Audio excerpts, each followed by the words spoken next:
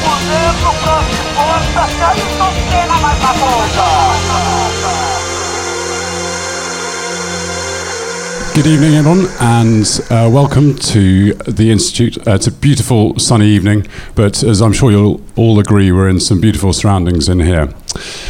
You will no doubt have all heard about Formula Student, as they constantly bring on young, innovative engineers who all work to an amazingly open set of regulations every year. You know, we question whether Formula One needs these new rules, but to give you a little sort of glimpse into Formula Student, this year 50 teams entered with an electric powertrain, and that number 5 years ago was just 4. So there's a huge change there. Do please give Formula Student a follow on social media. On Twitter, they're at Formula Student, and then on Facebook, if you search for IMechE Formula Student. You can actually ask questions through those social media channels this evening, so do log on now. I know you've just been asked to put your phones to silent, but I'm sure you can quickly do that. On our panel this evening, we have Pat Simmons, the Chief Technical Officer at Williams Formula One, Andy Cowell, the Managing Director at Mercedes-Benz High Performance Powertrains, Kirsty Andrew, the Sales Director at Cosworth, and our very own Motorsport Magazine's Grand Prix Editor, Mark Hughes. I'm sure you'll all agree that we have a fantastic lineup of people who can tell us from the inside the Formula One paddock what these new rules mean. As I alluded to, we've got a camera over there, and we are actually streaming live to the internet as I speak. So please, when you're speaking, try not to swear too much. And when we have our Q&As at the end, do please make sure you've got a microphone before you ask the question. We'll all hear you in this room, but the people on the internet all over the world won't. Don't worry, we will have someone walking around with a microphone. So just put up your hand and we'll get it to you. So, the Formula One rules, and are they working? Are they good for the fans? Are they good for the teams? And are they good for the sport in general? We've just been through one of the biggest changes in Formula One in a generation.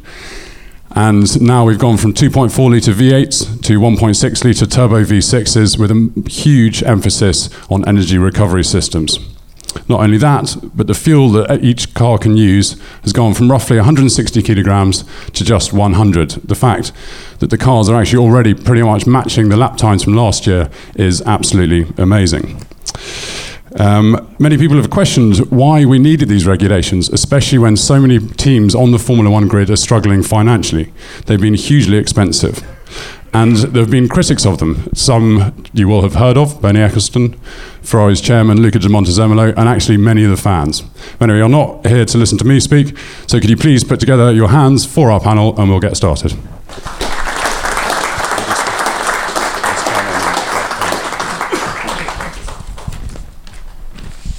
Mark, we'll start with you. You're sat right next to me. You've been to all the races this year. And obviously, for the magazine, you write about your trackside view. You've seen these cars up close. Let's talk about the sound. Lots of people have been talking about it. Is it really that bad? I personally don't think it is that bad. It's a lot quieter, much quieter. But the quality of the sound, I think, is better. Before it was just a blanket of noise. And now you can actually hear the various phases, the different phases of the corner. So in braking and in harvesting and in acceleration and path throttle and cylinder cut and all those things, you can actually make them out much more clearly. So you can hear what's going on better. I think the tone of them is great, but it's not really coming across on TV. And I think probably we need to look at how the mics are being set up, and I think they had a lot of baffling on them in the previous era, and I think in a lot of cases they're still using the microphones from there. So I think it's more a case of getting that quality of sound across on the TV, and I think probably most of the critics have only heard them on TV.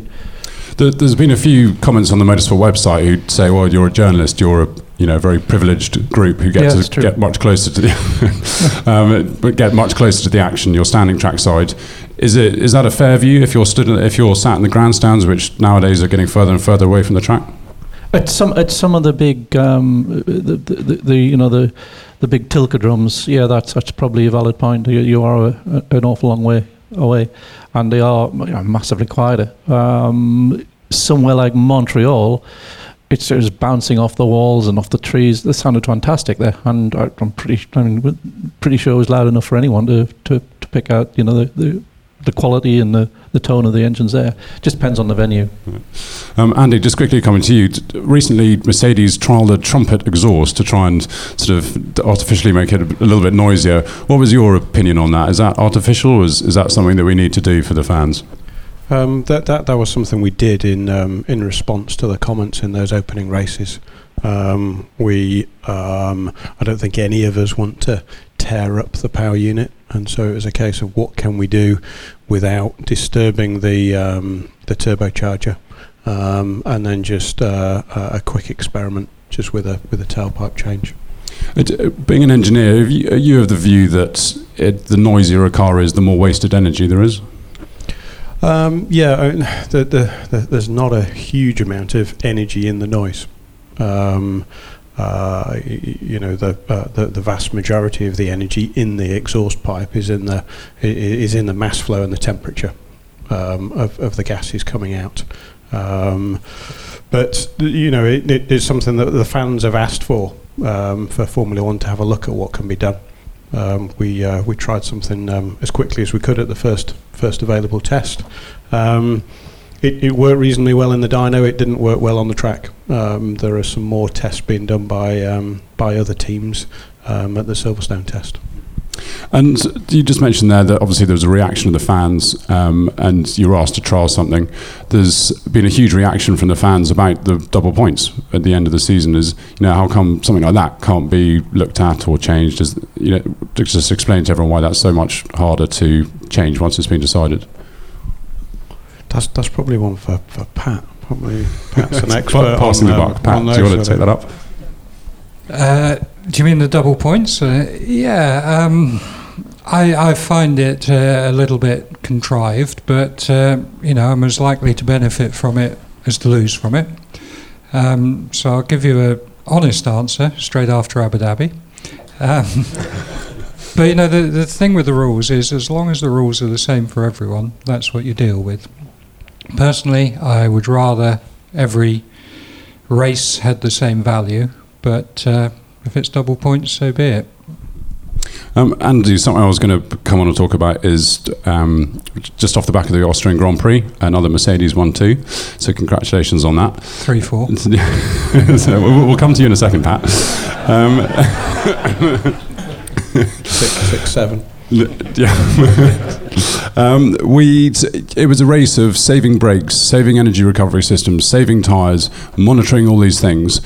To some people, Formula One is the pinnacle, despite going flat out for the race distance. Is this what Formula One should be? Should it be about monitoring and conserving every part of the car? The challenge through autumn and winter, as you're laying out a car and laying out the size of the systems, is to come up with something that makes a fast car, but isn't necessarily managing the overheads for every single circuit. And so you go to some circuits where brakes are a challenge, you go to some circuits where fuel's a challenge, etc. Austria was tough on fuel for some teams, depending on the aerodynamic characteristics of the car. It was tough on front brakes for some teams and not for others. It was an event where we were very mindful of the temperatures within our air system, following the learning experience that we'd had in Canada, and that's often the case. You have a problem, you have a failure, and you react with some containment to manage the duty cycle and when you use it and when you don't.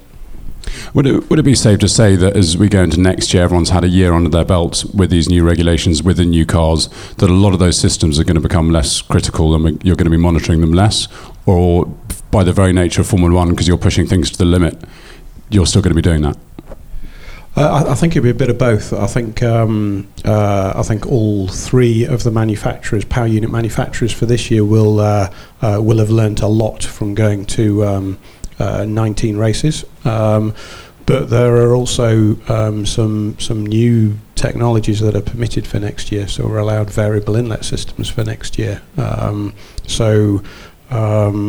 the development of that, and there'll be the learning process. We try and leave the development in the factory for as long as possible, freeze it as late as possible, do the prove out and go racing. As with any technology, the prove out doesn't always go to plan. But in racing, you don't leave any contingency because you want the development phase to be as long as possible.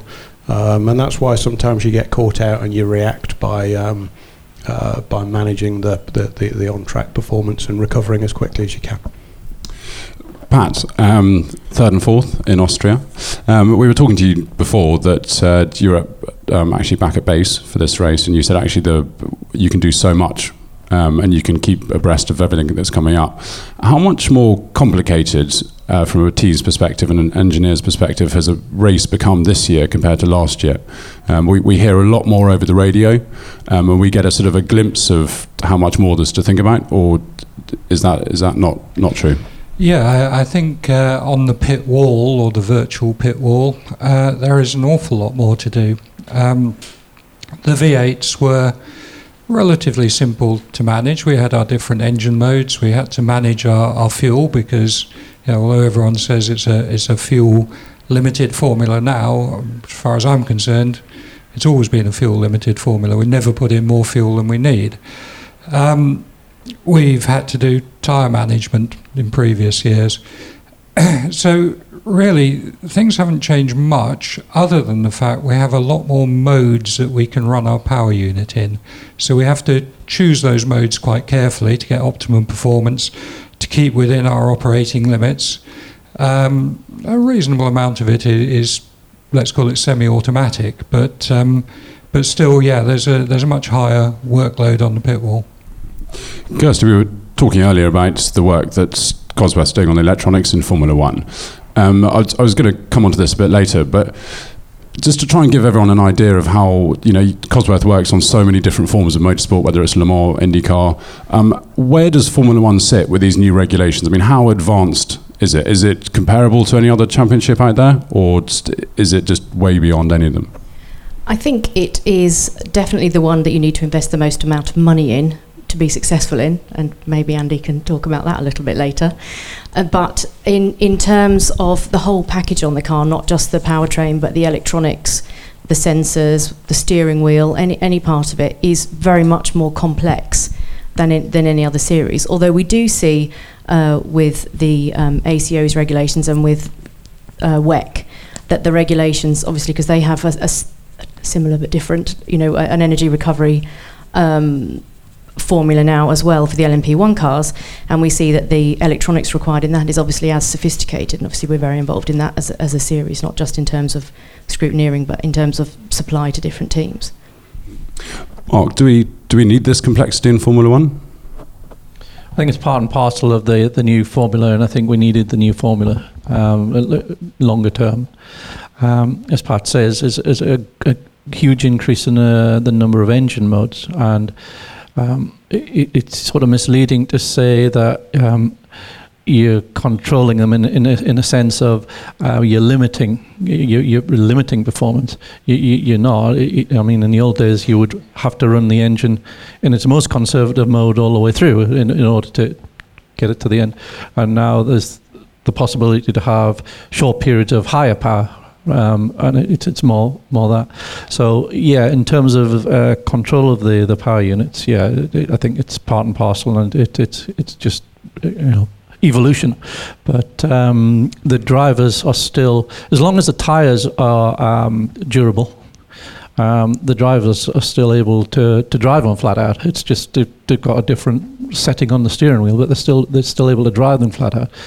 What I didn't like, what I used to object to, was when we had sort of artificially poor tyres that you had to deliberately drive 2-3 seconds off the pace in the early stages when you were heavily fueled in order to get a competitive stint time. I didn't feel that was Formula One. I felt that was more what used to be endurance racing, which ironically enough, the top teams all on Michelin's go flat out from start to finish, and it seems that got that the wrong way around. So, but no, in terms of having control on power units and monitoring that, I personally don't have a problem with that. Andy, we mentioned it just then, that the money. these new regulations have cost a huge amount for every team, whether they are an engine supplier or they're not, or they're buying the engines. Was there a way to keep, to update the rules, but for a smaller amount financially? I mean, it seems that this has cost such a huge amount at a time when so many teams are struggling. If I think back to some of the changes that we've done in the past, then I don't think it's a huge amount of money. If I think back to the era where every year we were doing a new high-revving naturally aspirated engine, and the development period that we had, we were spending considerably more money than we do today.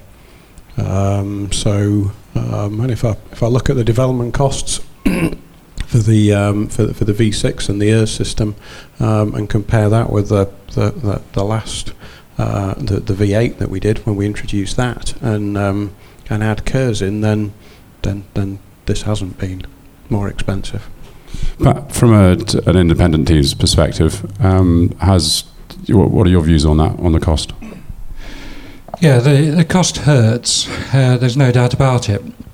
But you've got to put these things in perspective. You've got to think about where they started. You've got to think about where they're going, and you've got to think about the path along the way. So, if we go back to where they started, this was an initiative to have a more modern engine, which was decided in the days when all the talk was of CO2.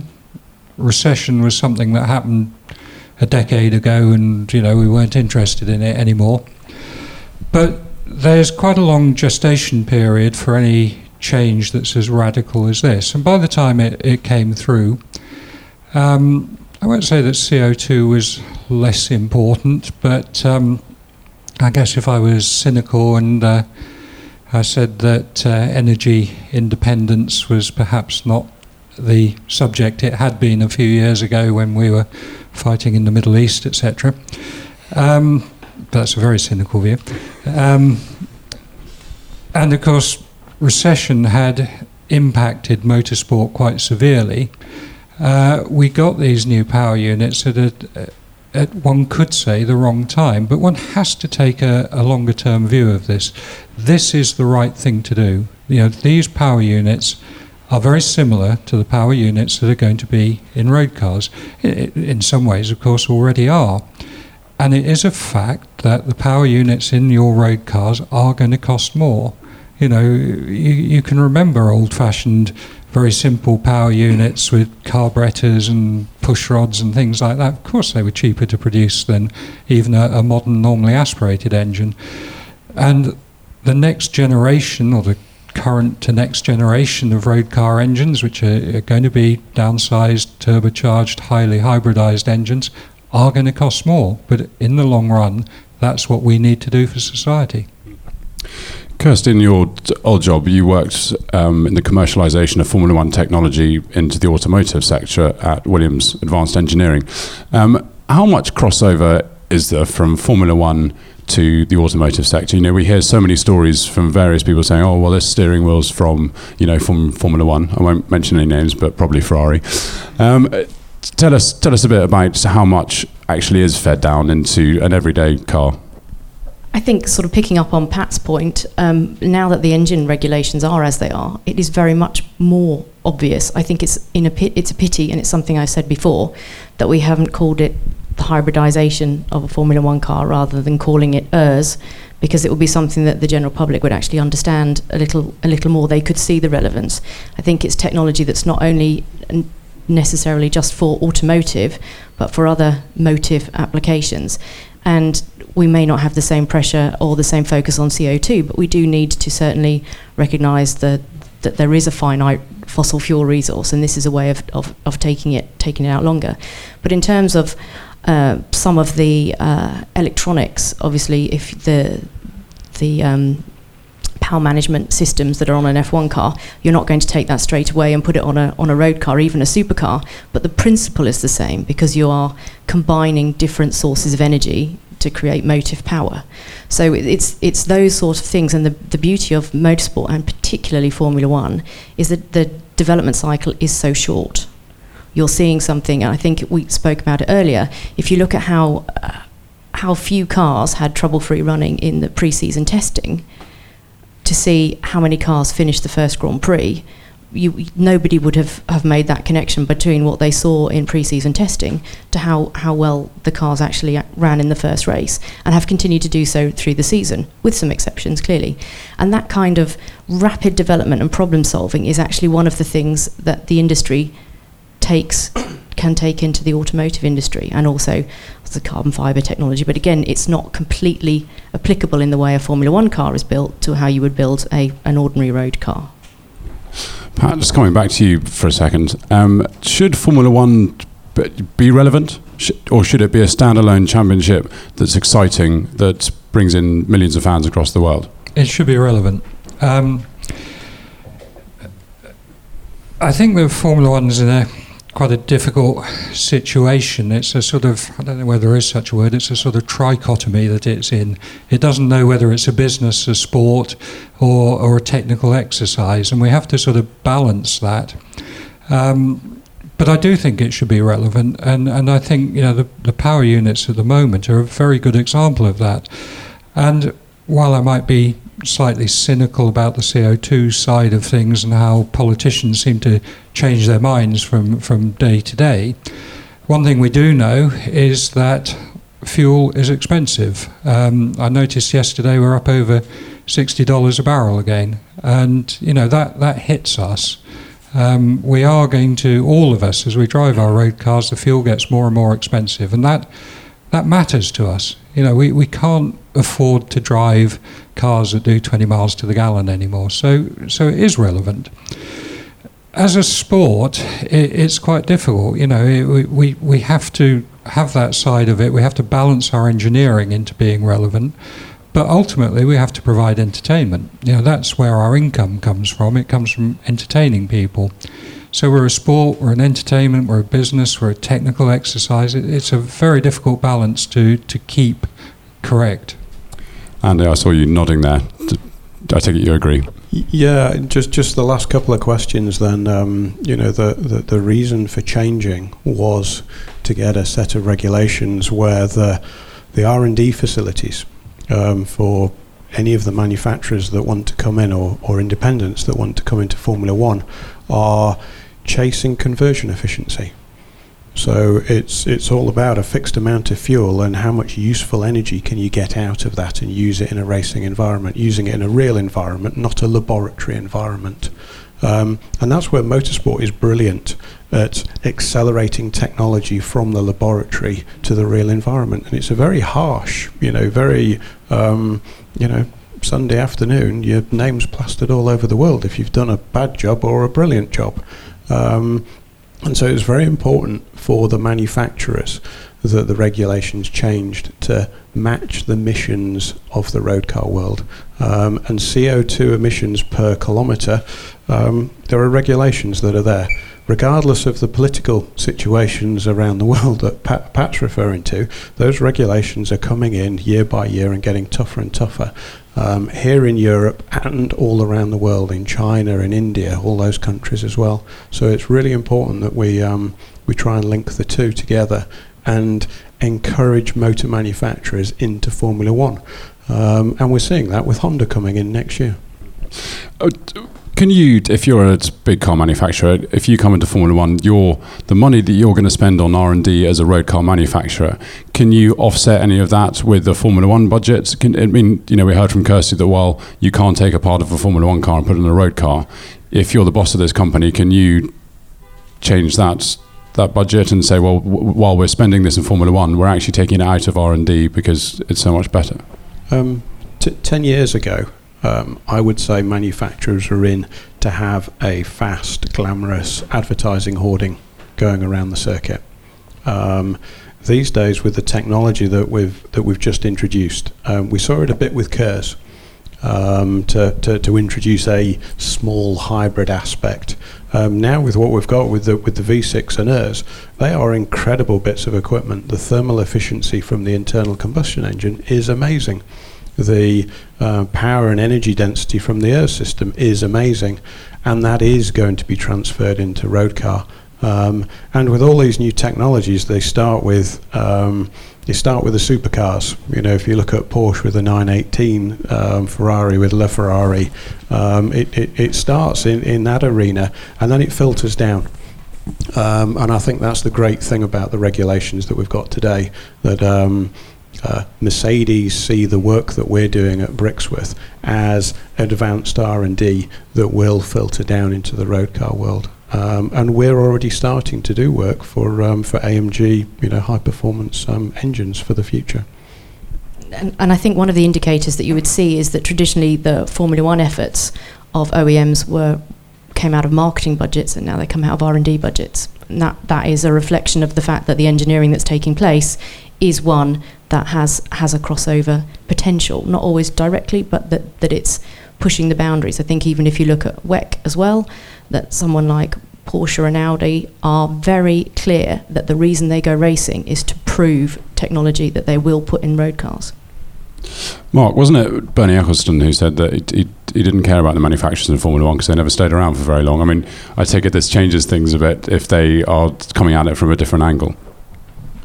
Yeah, I mean, they're in it, as Andy was saying, probably their motivations slightly different now, but no, it remains a valid point that you can't get too reliant on people that are just using the sport, it's not their only business. But I think you still have to encompass the direction that technology is going in. So, I think the road car manufacturers should be welcomed in. You shouldn't. I think it's good that you attract as many in as possible, so the impact of any one of them leaving is less. But I think had we just kept what we had, we'd have probably lost Renault and may have lost Mercedes. I don't know, Andy, you'll probably have a better idea on that. We'd probably have Cosworth and Ferrari supplying the whole field.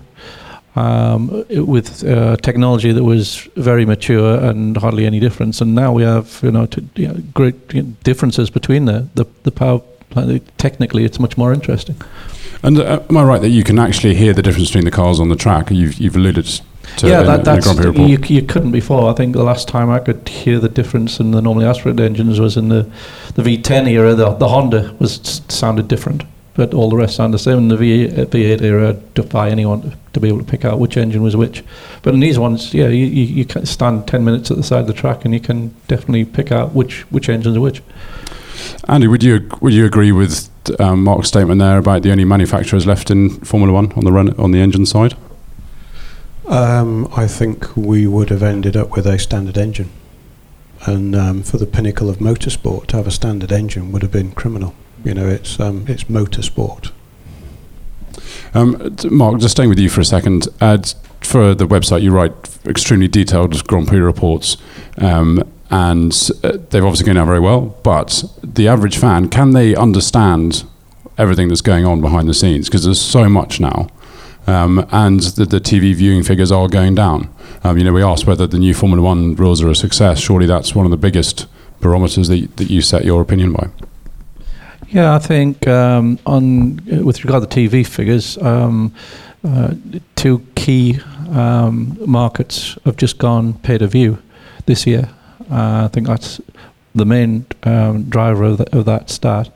I think generally all sports are seeing a decline because there's so much more competition for people's times in all areas. I think that's just the state of the modern world. That's the way it's going. I don't think it's particularly related to any particular problem that Formula One has, although there's always room for improvement.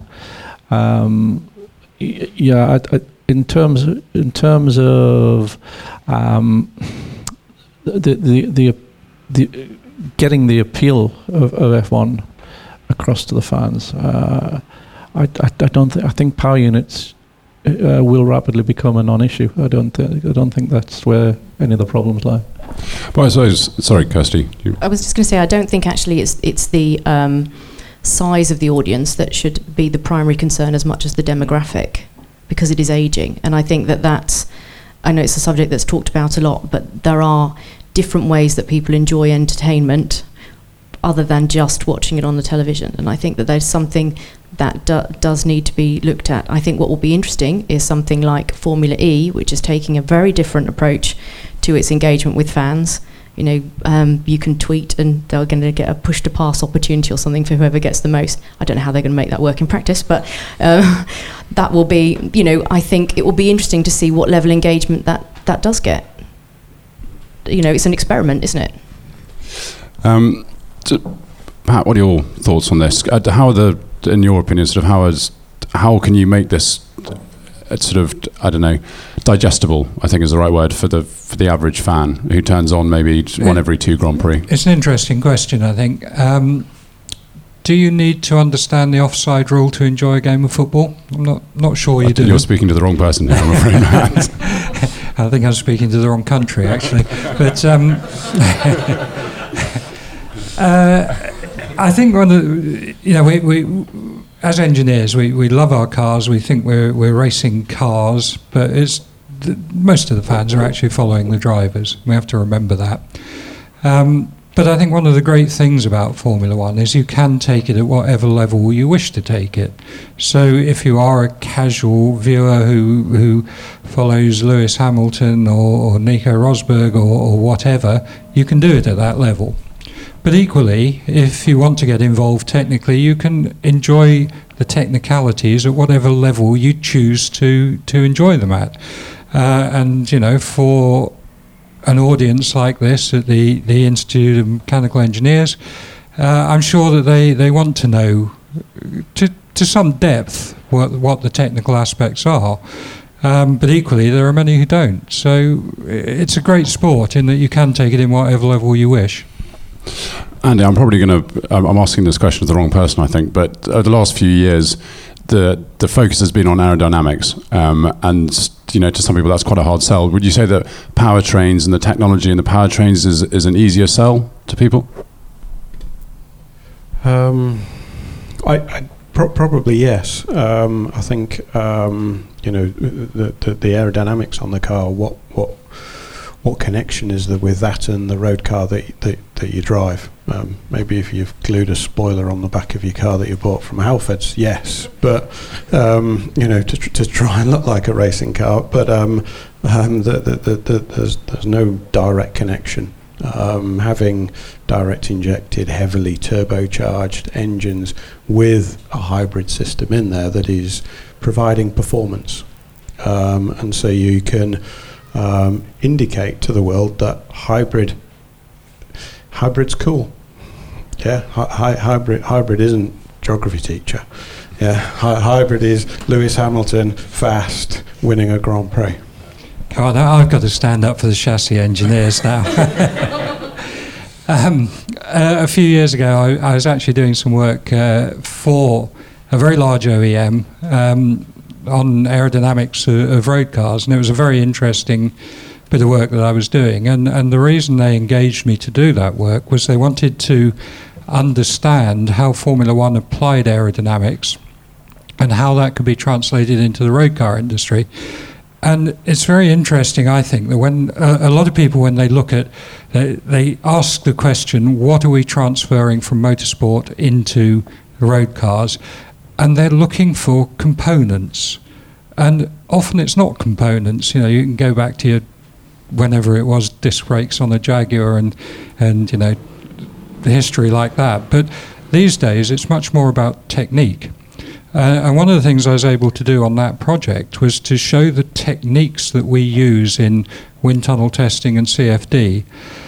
And we took, I'm afraid I can't say who the manufacturer was, but we took one of their cars which had a drag coefficient of 0.24, which is a pretty damn good drag coefficient. We got it down to 0.22 just by applying some very simple techniques. And we had a target to get it down to 0.20, which was achievable by using some of the tricks that we'd learnt in Formula One, but certainly some of the techniques. And I think the same is true, you know, even on the powertrain side, that yes, you won't necessarily take that component from a racing engine and that's what you'll see on a road engine. But a lot of the technology that Andy is developing is technology that Mercedes are just sucking up to put into road cars. I'd just like to say I'm generally in favour of the slight shift in emphasis from aero to power plants, and one of the big changes made, which is often overlooked in this year's regs, is there's a big reduction in downforce from a set of regs that Pat helped develop, and they are standing trackside watching the cars. They are vastly better to watch than the V8 generation of cars was. You can see the drivers working. There are bits of track that were just bent bits of straight before. The cars are now struggling through it. There's the kink after the hairpin in Montreal, where Vettel got sideways during the race. It's just unthinkable that would have ever happened in the past, in the dry anyway. And I think we should be going further. What would be interesting is how that would tie in with you'd be if you went further in losing downforce, you'd also be going further in losing drag, and you'd be able to limit the fuel even further. So it would be a good headline to shout about, and I think that's definitely a direction we should be looking at going in. And is there a bigger discrepancy between the drivers now? Is it easy to see the great drivers versus the good? I wouldn't say so. No, it's more that they're all visibly working, whereas before it was the car that was visibly working and the driver sitting in it. Now you can see the inputs the drivers are making. Pat, we were talking about this earlier. A new set of regulations come up, and then for the next few years, all the teams play catch up. Are we going to lose this excitement when you're watching trackside as the aerodynamicists find that downforce that they lost? I mean, are they going to gain as much back? Not in the way they used to. It's a fact that if you close down the design space, then of course it becomes more difficult to find performance. But you've got to remember that we've been very focused on powertrain when we've been talking about new regulations, but there are a lot of other new regulations that have come in as well. Mark mentioned the reduction in aerodynamic downforce, but perhaps more importantly is within the sporting regulations we have a reduction in the amount of aerodynamic research that we can do. And I think at the World Council meeting tomorrow there'll be announced a further reduction where we come down to 65 wind tunnel runs from our current 80 a week. And that's going to make it significantly more difficult to catch up in the way we used to. And we started a new regime of aerodynamic testing that we call 30-30, which balances sort of 30 hours of wind on time and 30 teraflops of CFD usage. We've been running that since mid-January, so now we've got a pretty good idea of what that has done to our rate of development compared to previous years, and it's hit it. It really has. The week-on-week points of downforce that we're looking for have reduced significantly. We're making a further reduction. It will take time to catch up to where we are. And I agree with Mark. I like to see cars moving around. I love watching rally cars, actually, because you can see the guys working so hard and so little grip and things. And of course, there's no reason why we can't cut downforce further. It's a relatively simple and it's certainly a low-cost thing to do. And now at source, we've attacked the cost of the aerodynamic research, which of course spills all the way through, the number of people you've got designing your car, the number of updates you're bringing to your car. It's a pretty good thing, and it will take a long while to get back to the levels of downforce that we enjoyed last year. Andy and Kirsty, we've just heard, two people here who are before taking away even more downforce from the cars.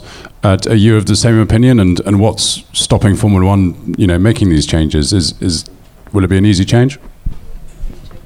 I'd encourage the removal of more downforce. I think it has made the cars a lot more exciting to watch, and it makes the power unit more important.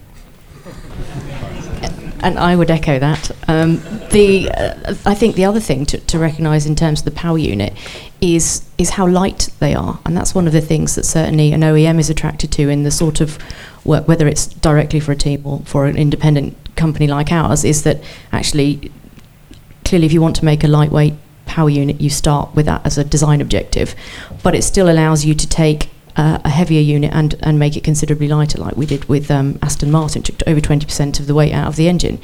But it's that sort of design principle. And also the other thing that is particularly attractive, and when we're talking about technology transfer, is that when you're involved in motorsport, in Formula One, you design, manufacture and operate your product. Most other industry sectors don't do all three elements.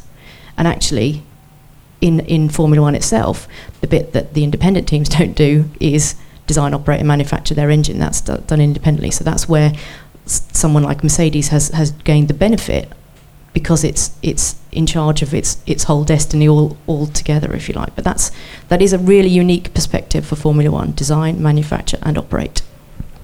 And, obviously we know why losing weight from an engine and something like an Aston Martin is very important, any road car.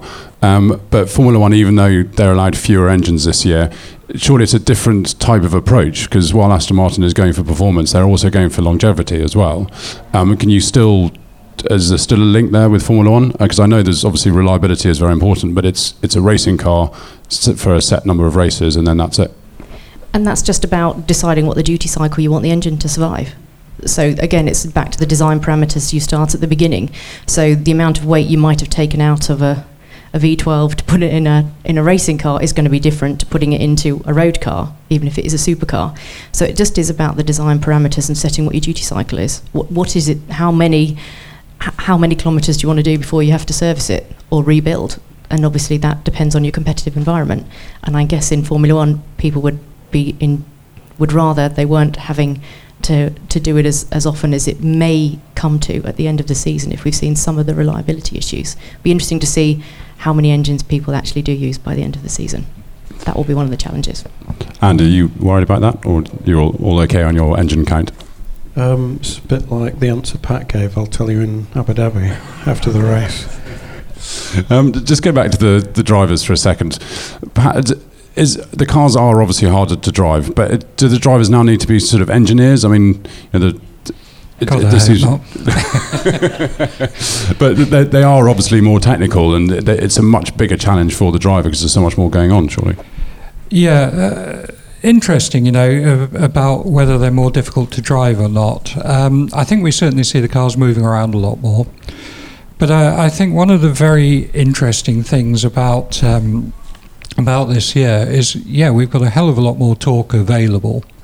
And prior to running the cars last winter, I was thinking, wow, we've got a lot to deal with here. But in reality, it was an object reminder it's not the sort of sheer amount of torque that you've got, but it's how it's delivered. And I'm treading into Andy's territory here, who knows a lot more about this than I do. But with normally aspirated engines, we were spending a lot of time working with inlet and exhaust geometries to try and smooth what was a pretty poor torque curve, a very lumpy torque curve. And one of the things we got now is, we got a lot of torque, but we've got great delivery of that torque. And I think if we had the sheer amount of torque that we've got now, but we had a curve like the normally aspirated, boy, then you'd see some skill involved. So to answer your question, do the drivers need to be engineers? No, they don't.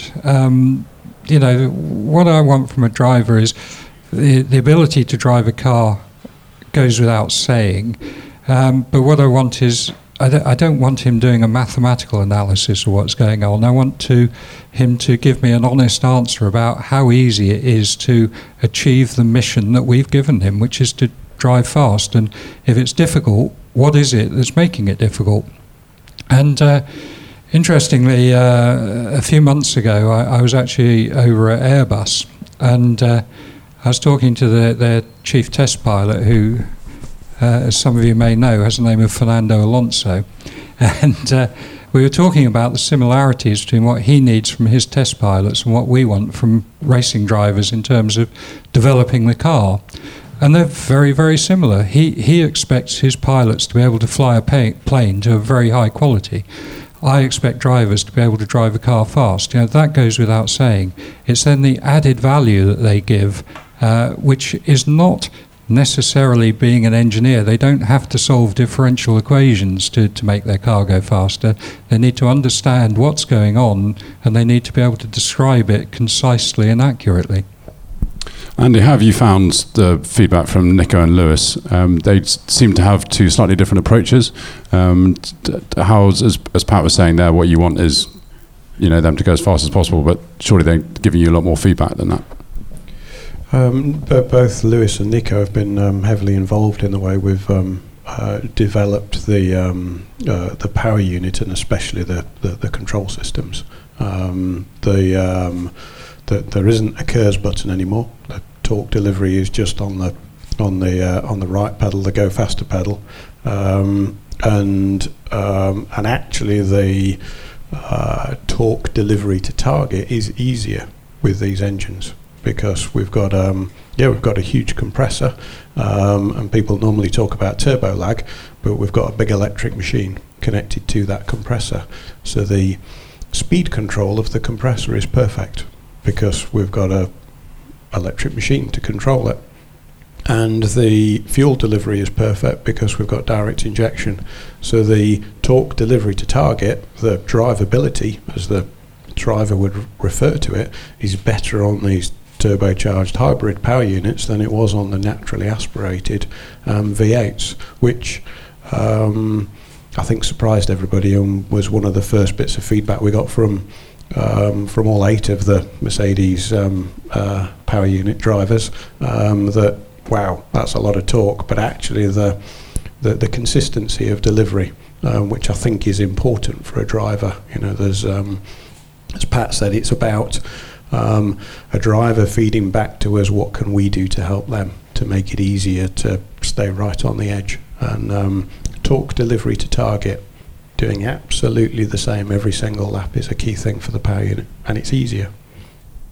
We'll come on to some questions from the floor in a second, so if you do think of some. But quickly, we've all been sort of, I think, talking about how the new Formula One regulations are actually very good. So I think it's probably an ideal time, Mark, to remind you of your Formula One Revolution piece from the April issue of the magazine. So I'm sure most of you have read it, but could you just let everyone know sort of what you were talking about and why Formula One needs this change? Yeah, in many ways it was an idealised vision, but I made the point that that shouldn't mean we don't strive for what we think is ideal. Probably not all of it immediately achievable, but what basically was based around the current formula, the current technical formula. But I was talking about trying to reduce downforce further. I was talking about trying to impose serious cost controls, which would then allow the technical regulations to be freer. And I was talking about less control from the teams of the drivers, so that the personalities of the drivers comes through more, and that's something that latter point is something that's seemed to strike a chord with a lot of readers. And I suggested, for instance, what about no pits to driver communication at all? So they've got to work out their own fuel settings and power. So maybe have something where the only thing that would be allowed would be safety related ones, and it was just as a combination of looking at each of the areas and looking long term where Formula One would ideally be trying to head. Andy, I saw you nodding there with the pits to driver communication. Do you agree, disagree with that? Unfortunately, that happens some races in any case. So I was nodding, reminiscing about the odd race this year where we've lost the radio and we've lost telemetry. And we end up with engineers looking at the TV feed, the in-car TV feed, looking at the dash display, working out how the driver's getting on with fuel. Pat, would you agree with what Mark's saying here about the sort of the cost controls? I should take that one first. Cost controls is an emotive subject, isn't it? And I guess if I can get my hobby horse a little bit, I think that we're talking about new rules, and I think one of the things that we haven't done particularly well is to control costs in Formula One. The step between Formula One and most other forms of racing financially is a quantum step, and I think that's something we need to address. I think we've done a spectacularly poor job of it recently. And there are far too many people grinding their own axes to ever get the unanimous support that these things need. So I certainly feel that we've probably gone a bit too far, and we need to start reining in costs. It's not a sustainable business at the moment. We need to do something about it, and we're not doing it. In terms of other suggestions, I think that it's interesting what Mark says, but I still regard motor racing as a team sport, and I like to see everyone in the team contributing. We did a 2.1 second pit stop in Austria. Now that gives the guys a buzz. They really feel that they contributed to our result. And why shouldn't they? And why shouldn't the engineers contribute to it? It's not all about driver and machine. It's a team sport. So I'm reasonably happy with the way things are. There are certainly times when I'd like to turn the radio off, though. Andy, would you agree that we need to cut costs, and that should be at the forefront of discussions? It's important that we keep it sustainable, and it's important that we've got a good number of cars on the grid, and enough teams. There's no point having one team providing 22 cars. I think this is a topic that's been worked on for many years, and we've not yet got to a good solution. We have made some very good steps though over the years. I spoke earlier about sort of 10 years ago the cost of a Formula One naturally aspirated engine 10 years ago was more than it is today for a V6 turbocharged, direct injected, 2 electric machines and a big battery. And that's been done because the engine manufacturers have taken on board the aspect of how many power units is the production run. The intention for these rules was that it would be 4 power units per driver per championship, and that's what we've got for next year. We all agreed in a regulation meeting that it might be a bit tough in the first year, and therefore we should have 5 in the first year, which is why the number is 5 this year. And that does pull down the production costs. And you've got to make the rules severe. That if you take the 6th one, it's a big grid penalty. And that has driven the engine manufacturers to go from 50-kilometre qualifying engines, that you fitted new pistons just before they went out the door, and you were sending 12 engines to each garage, and you'd use them all through a race weekend. The costs were crazy, the production costs were crazy just 10 years ago. And tightening down on that has reduced the costs for a propulsion unit. I think we probably need to do more in some of the other areas. But I think it's interesting what Andy brings up here, because we're talking about regulation changes. We're talking mainly about technical regulations, and of course with our Formula Student connection, with our Institution of Mechanical Engineers connection, of course we'll be talking about engineering changes. But history has shown over the last few years that actually the cost saving has come from changes to the sporting regulations rather than technical regulations. So long life engines, things like that, are not actually technical regulations, they're sporting ones, the reduction in testing, all these sort of things. So you can't blame everything on the engineers, that's for sure. Right, I think this is a good opportunity to open up the floor to some questions. Do just raise your hand, and Robert will come and find you with a microphone. I think we've also might have some questions from the webinar, if Fiona's got any of those, and also from social media. But do please ask away. It's a great opportunity to speak to some of the greatest minds in the sport. This is Andrew Bodman. I've got a question for the full panel, really, and it's a rather idealistic question. Perhaps you can treat it as idealistic in your answer as well. There are rumours that there are 3 or 4 Formula One teams that are having a certain amount of financial difficulty at the moment. And therefore, if you like, that's partly due to the inequitable distribution of money at the end of the year.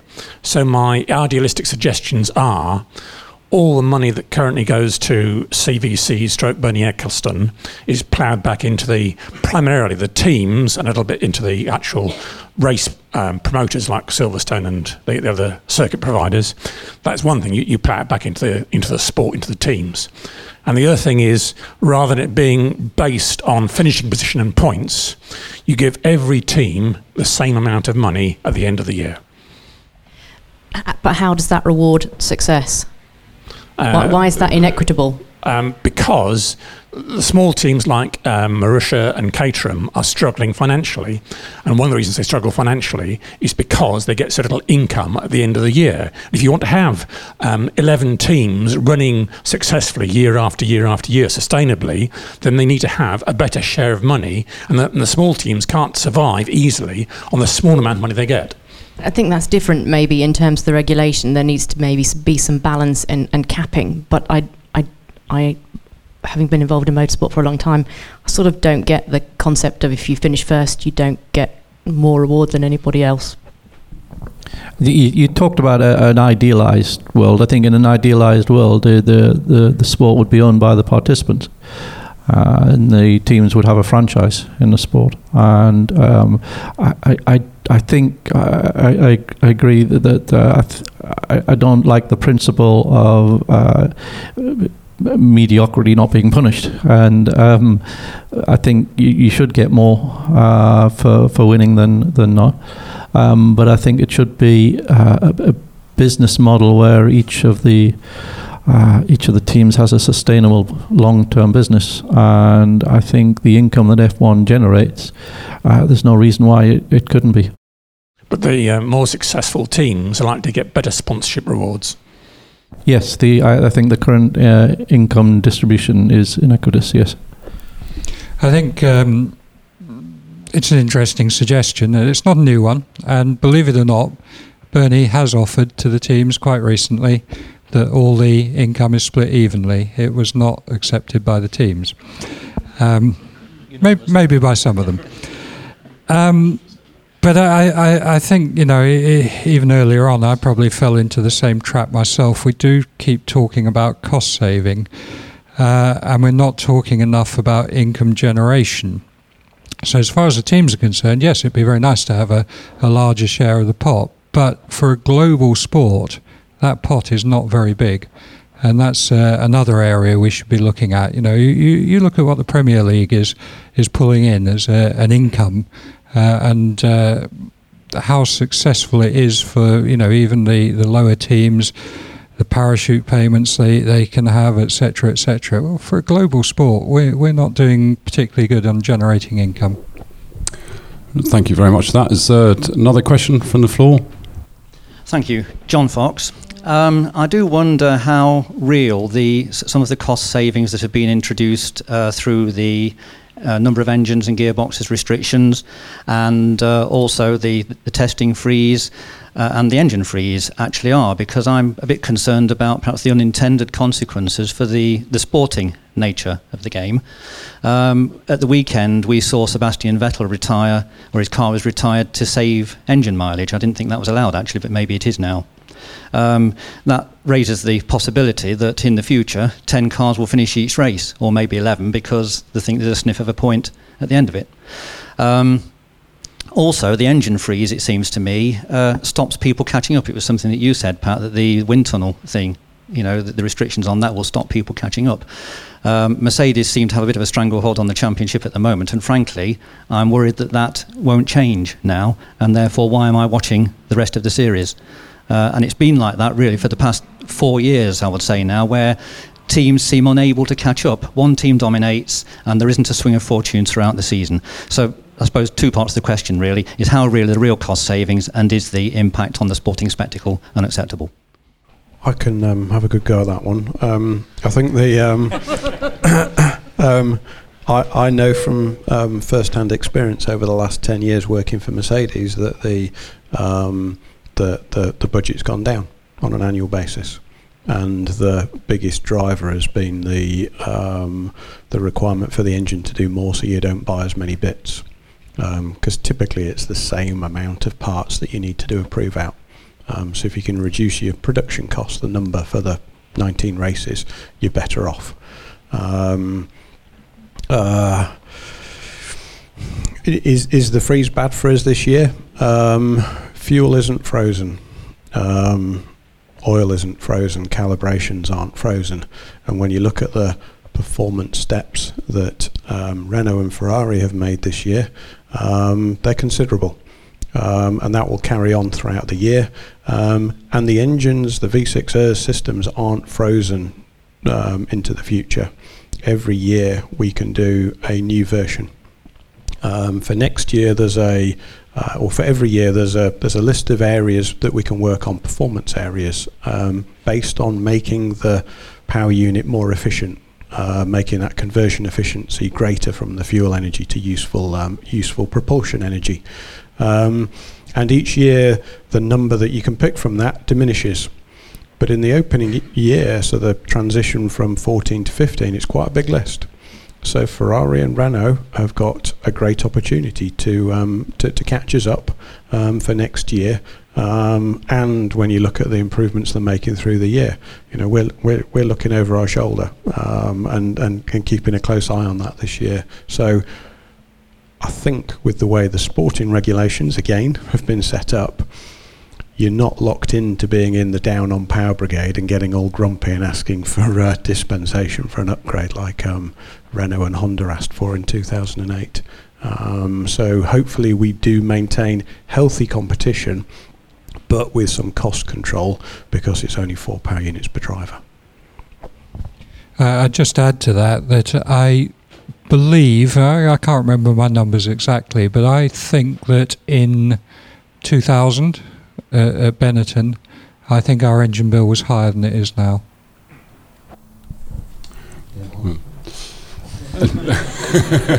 And that's in real terms, that's not inflation adjusted or anything. And I sold the engine gears to most of these people at the time because I worked for Extrac, and yes, it is a lot different now.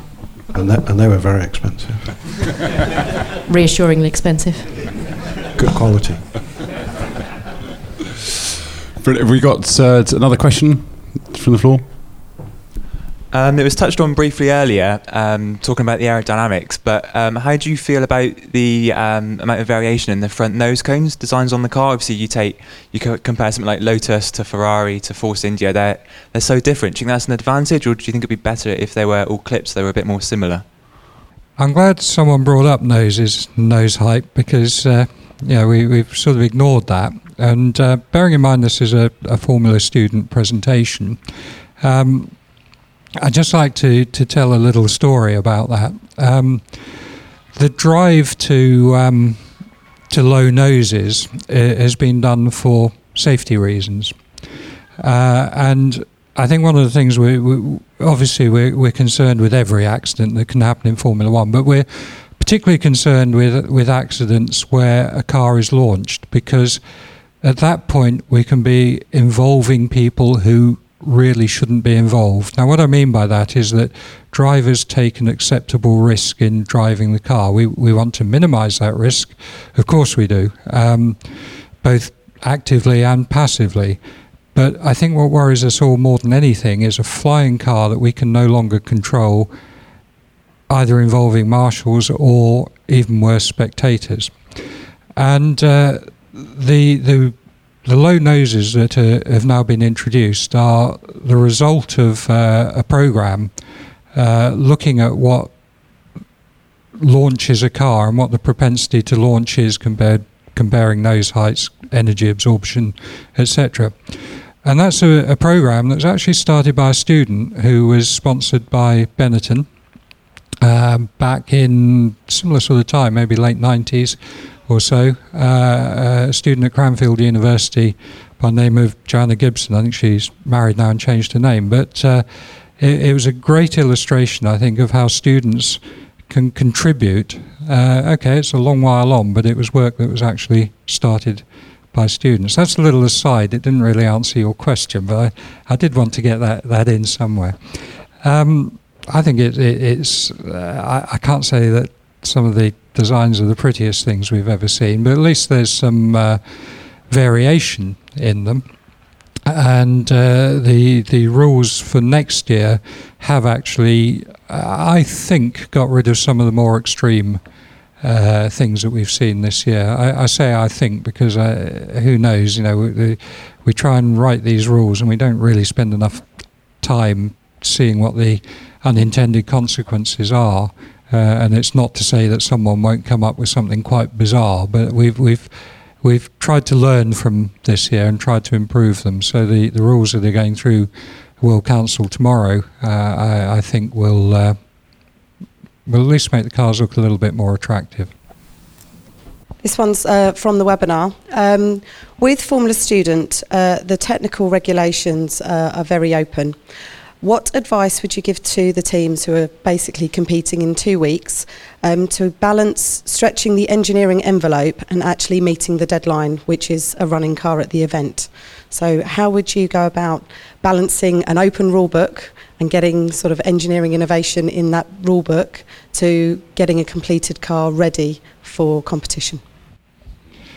Well, one of the things I love about Formula Student, and one of the reasons why, as an employer, it certainly becomes a differentiator when we're looking to recruit people, is that it is a microcosm of what we do in motorsport, and that deadline is such an important thing. We can't phone up Bernie and say, "Oh, we're a bit behind on making our diffusers this week. Can you put the race off till Monday?" It doesn't happen. And I think it's one of the things that the students learn, and they I think yes, I certainly remember when I was a student, it was always left to the last minute, wasn't it? Andy alluded earlier to the fact that you're trying to leave your development as late as possible because that adds performance. And I think that the Formula Student program has got a really good balance of that. Very open regulations, but that deadline that will not move. So to answer the question, how do you exploit it? You leave your development time as long as you can, but that means you've got a plan.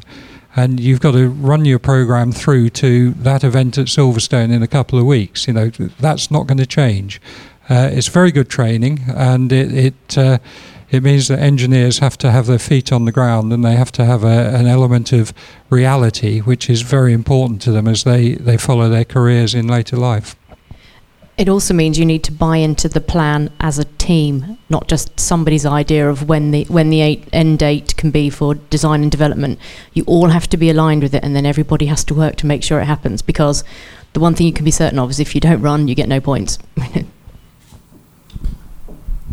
there any more questions from the floor? One there. How do you think it would have been if the V6 and the turbo hadn't been stipulated, if the FIA had just said you've got to reduce the amount of fuel you use to 100 kilos and just left it as open as that? It would have cost an awful lot more money, which is why the reason why there are some defined numbers in the technical regulations are to control the development cost from regulation release to first race. So that we didn't do a whole load of research on the bore size, on the number of cylinders, on the V-angle, on the crankshaft centerline height, all of which we thought weren't great for thermal efficiency improvement. But that's not answering your question. If it had been completely free, we would have ended up with less cylinders, lower RPM, more boost, 3 cylinders, inline, huge amount of boost, little bit more efficiency, but a ridiculous amount of cost. Any more questions from the floor? We can probably take one or two more. There's one right at the back there. How do you decide? I would assume that the performances are not identical in all the engines that you supply to the teams. So how do you decide what engines to give to Williams and the ones you keep?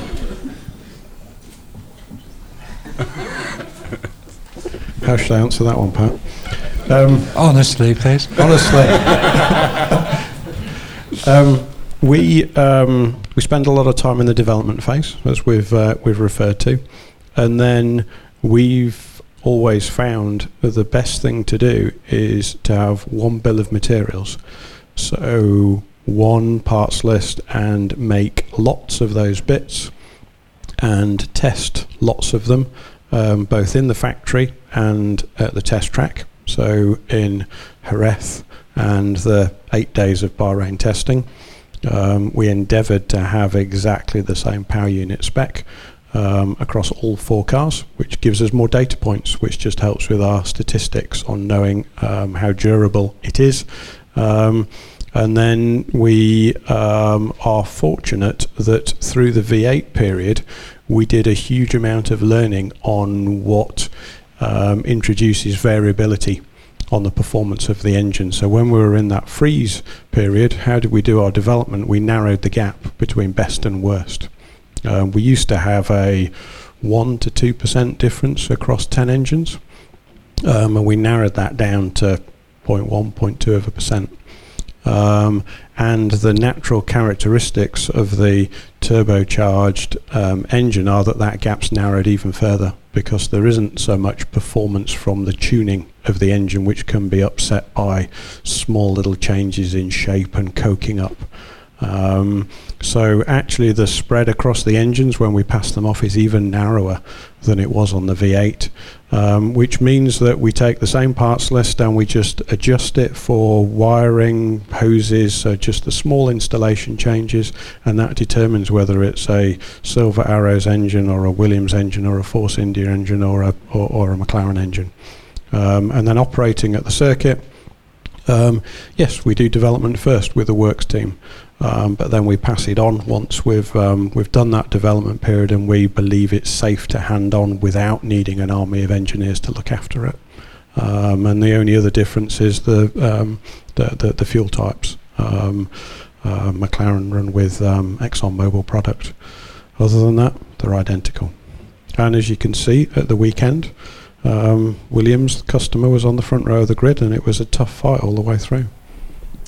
If I could just jump in here, obviously McLaren is going to use Honda powertrains next year. Does your relationship with them this year change at all because of that decision? No, we're it's been a long period, the relationship between Mercedes and McLaren, and we've enjoyed success together. We've endured some miserable times together. It's always miserable if you're not winning, but it's there are some great relationships. And there's a strong professionalism from both sides. So if we ask that things are looked after with a little bit more security, McLaren have obliged. The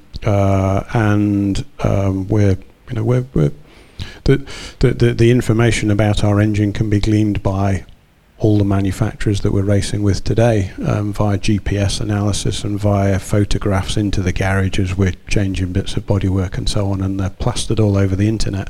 So it provides McLaren with an advantage working with us this year in terms of perhaps setting some targets in terms of what is achievable in terms of volume and heat rejection and shaft power, but we're not going to stand still. And Honda, I guess, have got a disadvantage that they're coming in as in their first year when it's everybody else's second year. And we spoke about earlier about what are the improvements going to be from Renault, Ferrari, and ourselves for next year. So it's a professional relationship. We trust in the confidentiality aspects and arrangements that are set up, and we're all just running our own race. We got any more questions? Probably time for one more. If not, we will wrap it up. Oh, yeah, one right at the back. Hang on, we got a microphone coming to you. Just one away from the engineering aspect of things. Just wondering how you think that F1 can engage more with its audience and the spectators, maybe through social media or just involving the spectators more?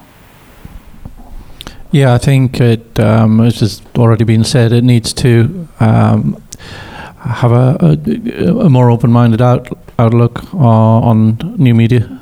And I think that's one thing. Also, I think listening to what the fans say they want, but bearing in mind that when you try and introduce solutions that are artificial, such as sticking megaphone exhaust pipes on or putting skid blocks on the bottom of the car to make sparks, people see through that, and the reaction to both those things has been, I believe, more vitriolic than any changes to formula or anything like that. So I think you need to be careful in what you change, and you need to be looking at properly thought out solutions as well. Mark, I must ask, what do you think about this tweeting and getting a boost in Formula E next year? I'm appalled. Right.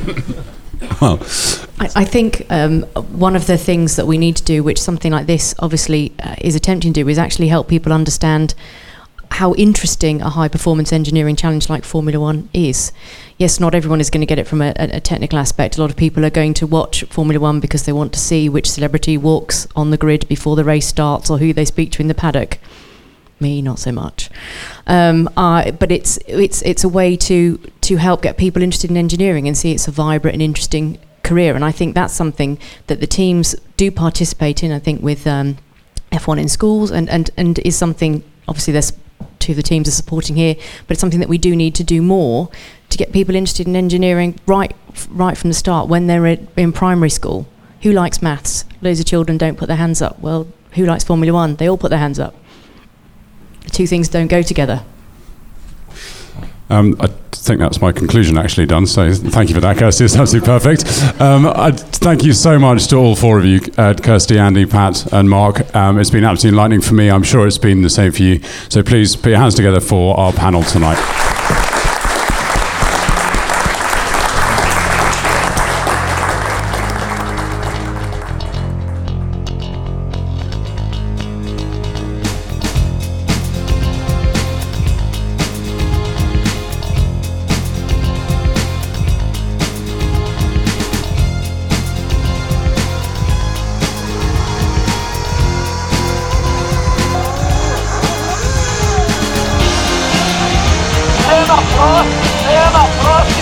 Cena por dentro, Cross de porta, caiu Senna mais na ponta.